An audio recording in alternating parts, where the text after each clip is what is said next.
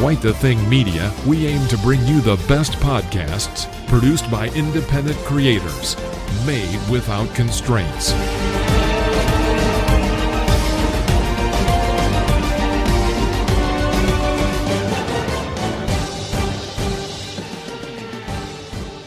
Hi everybody and welcome to Quite the Interview from Quite the Thing Media, where I speak to independent podcasters, creators, industry leaders, creative thinkers and plenty of others in between, letting them tell their story without constraints, basically. And joining me today is Becca Atkinson. How are you? I'm good. Thanks for having me.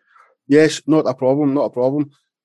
I suppose I start at question one normally. With my podcasters, yeah, it is the best place to start for sure.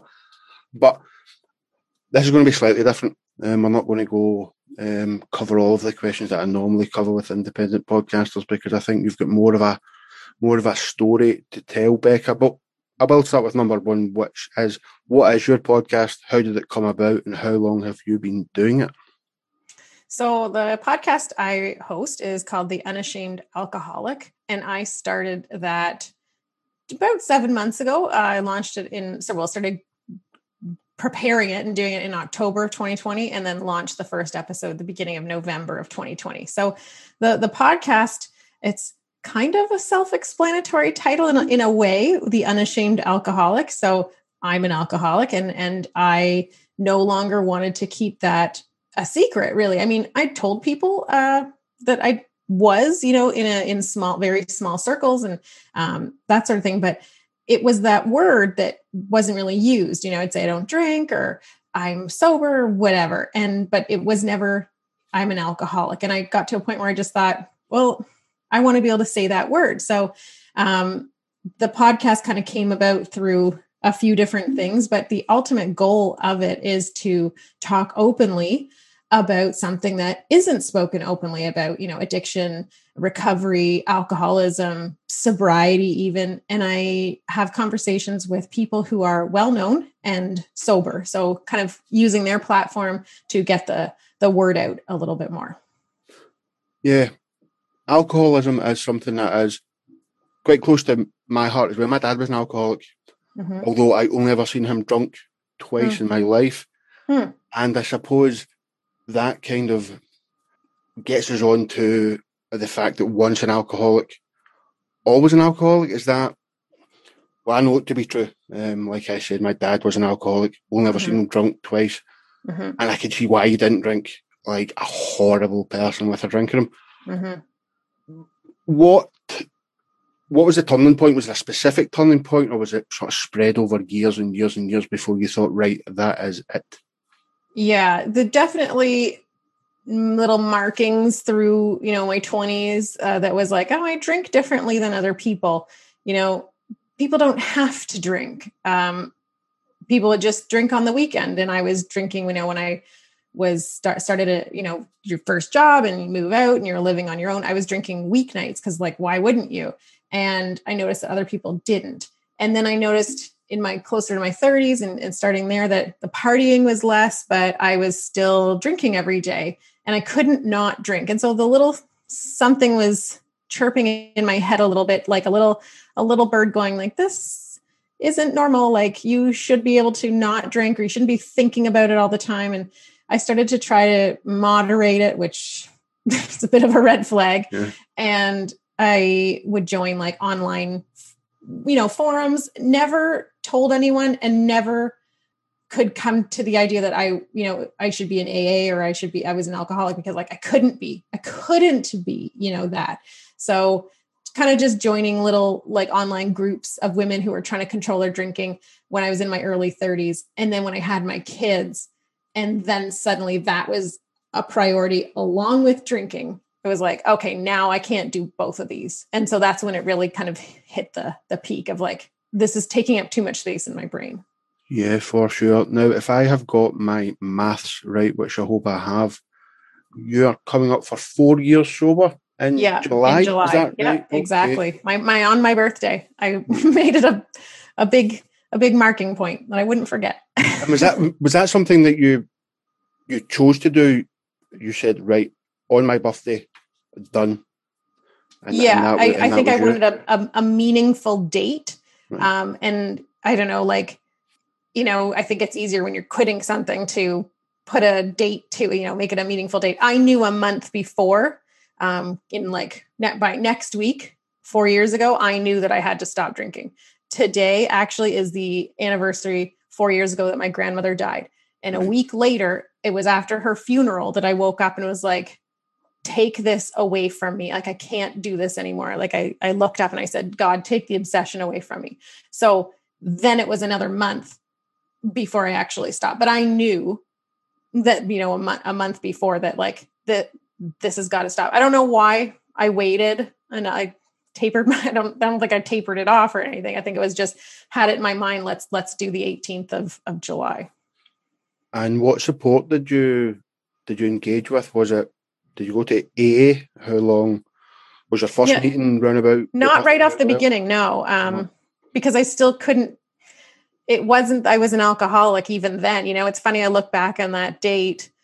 The month leading up to it, the going back from July to October.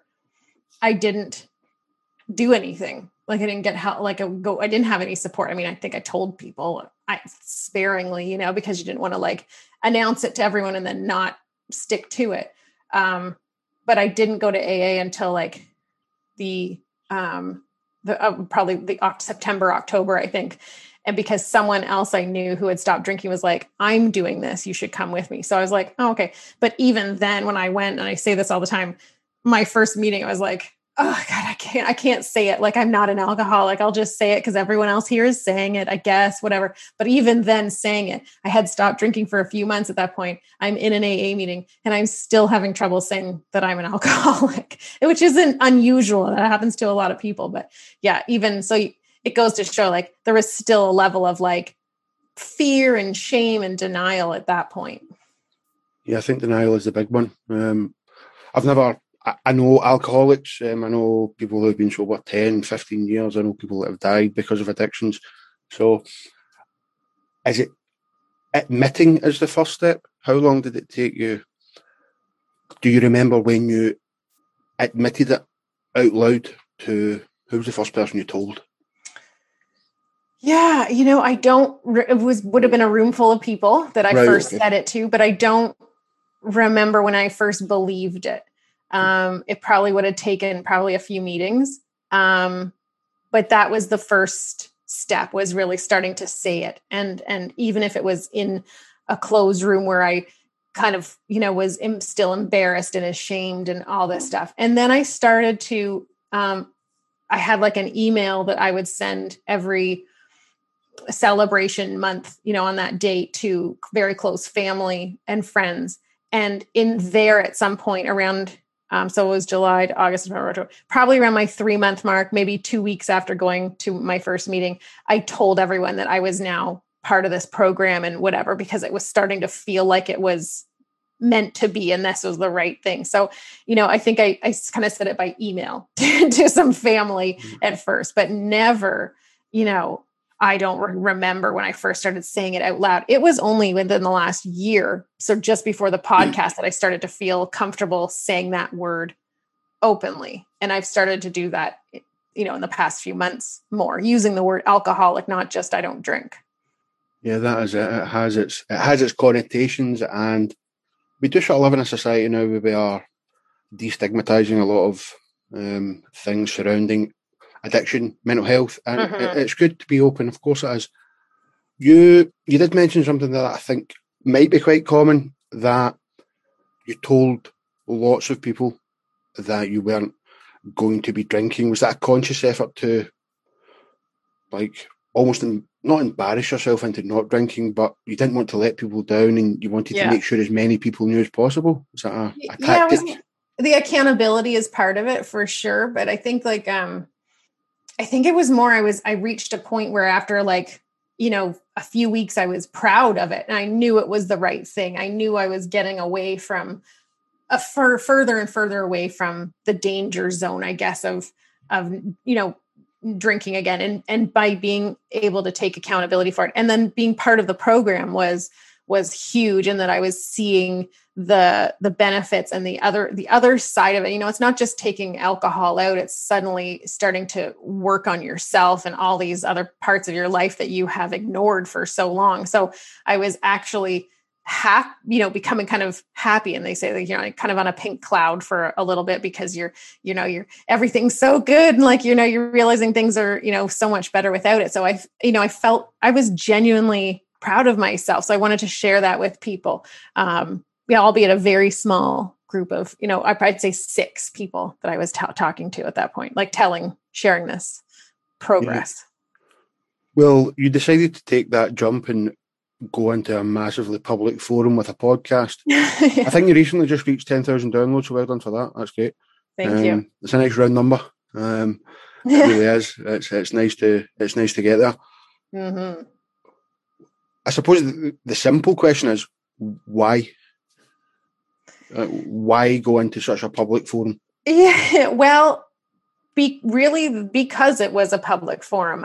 Right. I publicly said I was an alcoholic on a local radio show because I attached my name to something I had anonymously written last March, in 2020. And in September, I came forward and said, you know what? I'm not going to be anonymous about this anymore. And I put my name to it, wound up doing an interview for a local morning radio show. And then after that, I was like, well, now what? Now that felt good, but there's more to this. I don't want to just have said this and that's it. And I somehow in the following 2 weeks, I came up with, well, maybe a podcast is a good way to do this. Okay. But what, I don't want to just talk me the whole time. There's only many episodes you can tell your own story. Yeah. So I thought, well, maybe I could, use this to chat with people who are famous or well-known or whatever you want to say it, who are open about their sobriety, because we can show that it can affect anyone. This will be a good way to reach a lot of people. That sounds like it might be a fun, interesting idea. And that's kind of just how it started. But yeah, it was definitely went from not talking about it at all to being very public about it. But that was really the point. I hadn't talked about it for so long because the word is so stigmatized, and I was embarrassed and ashamed to use it and thought, what will people think of me? And then I got to the point where I don't care anymore. I like me. I'm going to use this. I'm going to take that word back and I'm going to change the way we see it. And that's really what the podcast is about. Yeah. One of the questions that I do ask podcasters is, how has your podcast changed and evolved? I noticed there was a couple of people, I'm obviously from Scotland. I'm not big into NHL or NBA, but there's a couple of former players that you've had on. Yeah. Did they struggle with alcoholism? Is that what? Yeah. You engaged with them, and were they happy to do it and share their story as well? Yeah, everyone has. Everyone who I've talked to has a fairly big following. It's, everyone who I've interviewed are known for being open about they're known because they're on a TV show, or they're an author, or they were a former NBA or NHL player. That's really my target guest, who I reach out to. And so, yeah, the Theo Fleury was a NHL player, and he was addicted to drugs and was an alcoholic, or is an alcoholic. And Chris Heron, same, very similar story. Both of them, a big part of their lives now is sharing their story. So I've found that that's, it's a good topic. It sounds funny. It's a good topic to talk to people about, because they're willing to share their story now, because they know that sharing their battles and what they've overcome and in their recovery only helps someone else. So most of the time, people are more than willing to come on as a guest and talk about this. Was it purely alcohol with yourself, or were there drugs involved at any point? Were you? Yeah, once you've got that addictive personality, then it can creep into other parts of your life, obviously, Becca. Yeah. Nothing that was as obsessive and consuming in my mind than alcohol. I smoked weed for a number of years, but I, at one point, not that long ago, obviously before I stopped drinking, but I stopped doing that because I just didn't like the way it was reacting with my body anymore, but that was fine. I could stop that. Like there was no problem. Stop. It was like a bad habit. But alcohol was in my mind, this obsession of like, when will I drink? How much do I have left? When, will anyone comment on it tonight? How much is in the fridge? Where did I buy some? It was just this never ending, like, roller coaster and cycle of like thinking about drinking. So it's, that's a big misconception. It wasn't how much I was drinking. I wasn't drinking before work. I wasn't throwing up every night. I wasn't getting blackout drunk. I was just always thinking about drinking. Any advice for people looking to get into podcasting then? Like you had your story you wanted to tell and share that. What about other independent creators that want to sort of take that jump? Yeah. Make sure that it's something you're really interested in, that you really like to do, that you have a passion to talk about.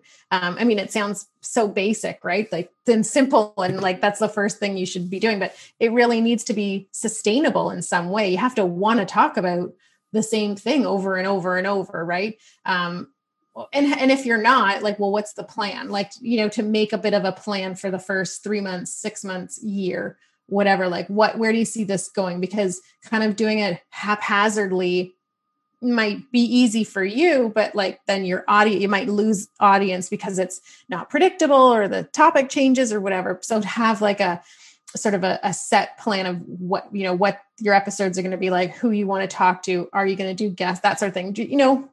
I'm a big planner, so I did that, but to make sure that what you're talking about interests you personally as the podcaster, because otherwise it's not going to be sustainable. Yeah, I suppose there's a little bit of a crossover here then, because a lot of independent podcasters, I know for a fact, sort of blame the world and blame everybody else. Now, I suppose that kind of links into yourself. Did you blame yourself, or did you turn the blame on others for your alcoholism? I thought at some point, is it worth blaming your lineage, because I feel like it might be it's probably part hereditary, but, like, would I have always had this, been inclined to have this? I don't know. Maybe. Is there any value to being upset at your family for that? No, because no one gave this to you, and forced it upon you. It's part of me. And, when you think about blame, that just makes you angry and resentful and that you're harboring this negative and this energy and toxicity, and just think, I'm actually glad I am now. Like I heard people when I was first getting sober, like, I'm a grateful alcoholic. And I just thought, like, that's not possible. Like, I can't imagine ever saying that word. And now I am, because by doing the steps and by working in recovery, like, I'm actually happy now. And I wasn't before. And I'm actually know who I am and what I like and what I don't like, and all these things that I never knew before. So I am grateful for my alcoholism, because it's made me who I am today.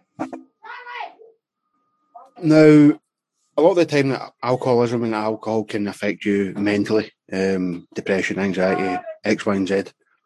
Any sort of impact on your mental health over the years, and do you still carry that with you? I did develop anxiety just before I stopped drinking. I started having panic attacks, and I think that was probably the alcohol probably was part of that and probably made it worse. And, it's actually harder to get sober if you suffer from anxiety, because everything becomes really, prominent, and, you don't have the alcohol to what you think is doing coping, but it's actually making it worse. But you don't have that. So the anxiety can become more clear and more prominent and dominant. I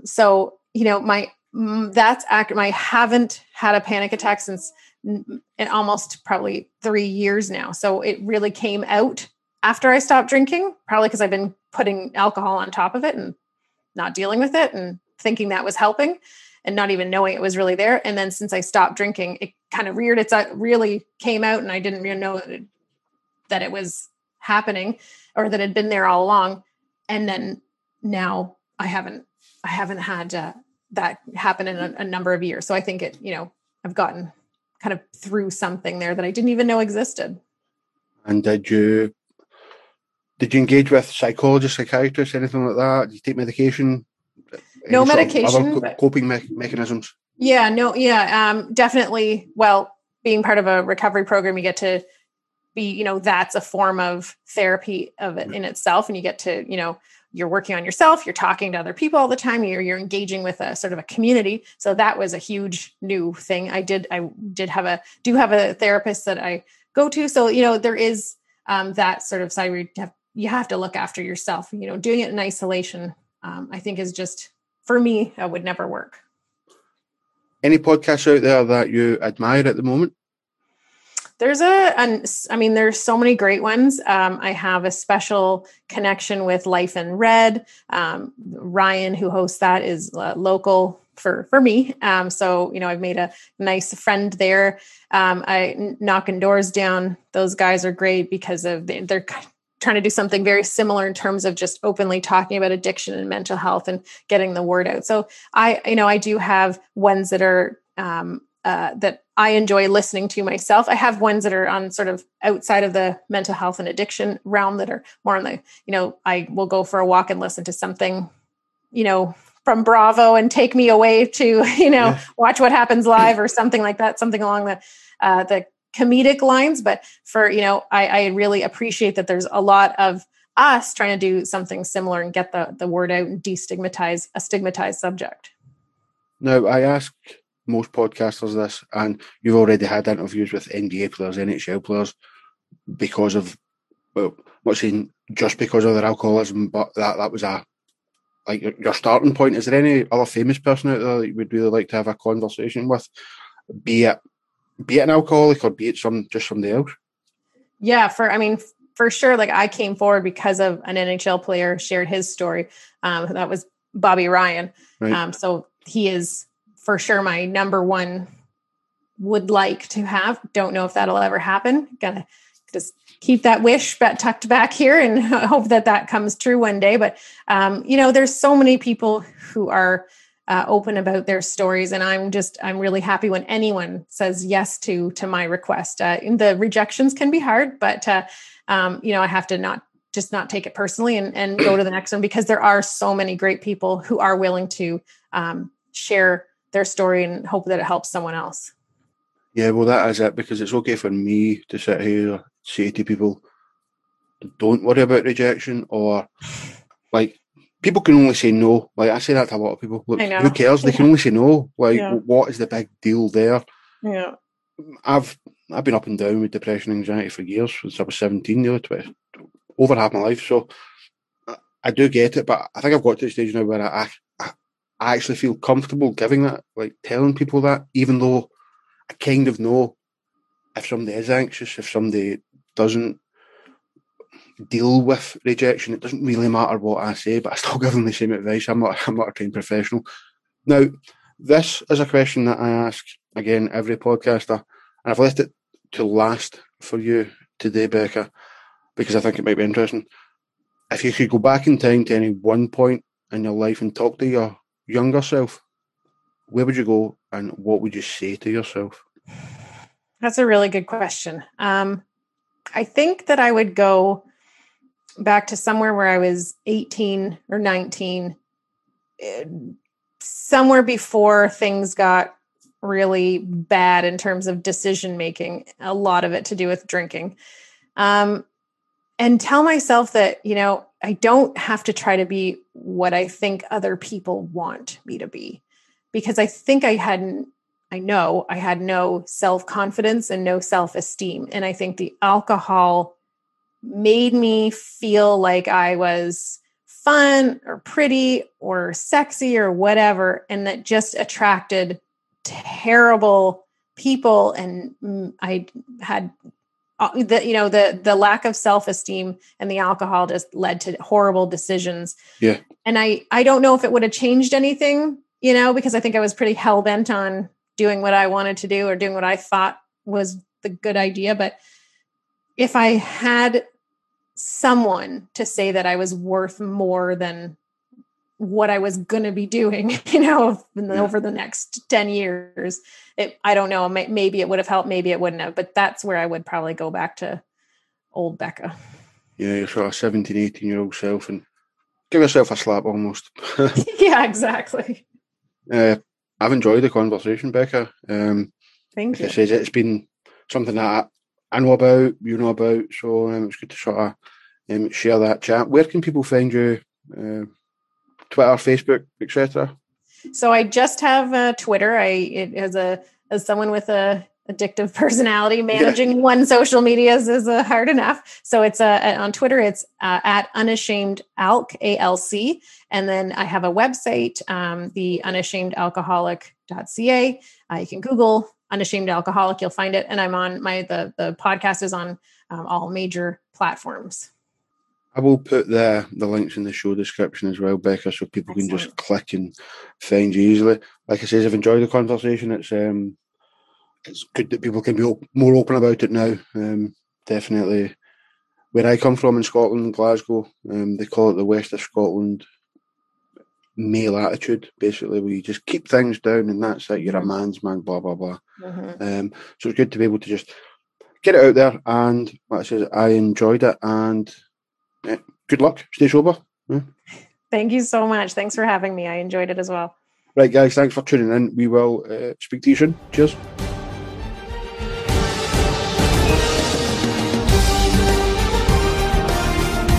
At Quite the Thing Media, we aim to bring you the best podcasts produced by independent creators, made without constraints.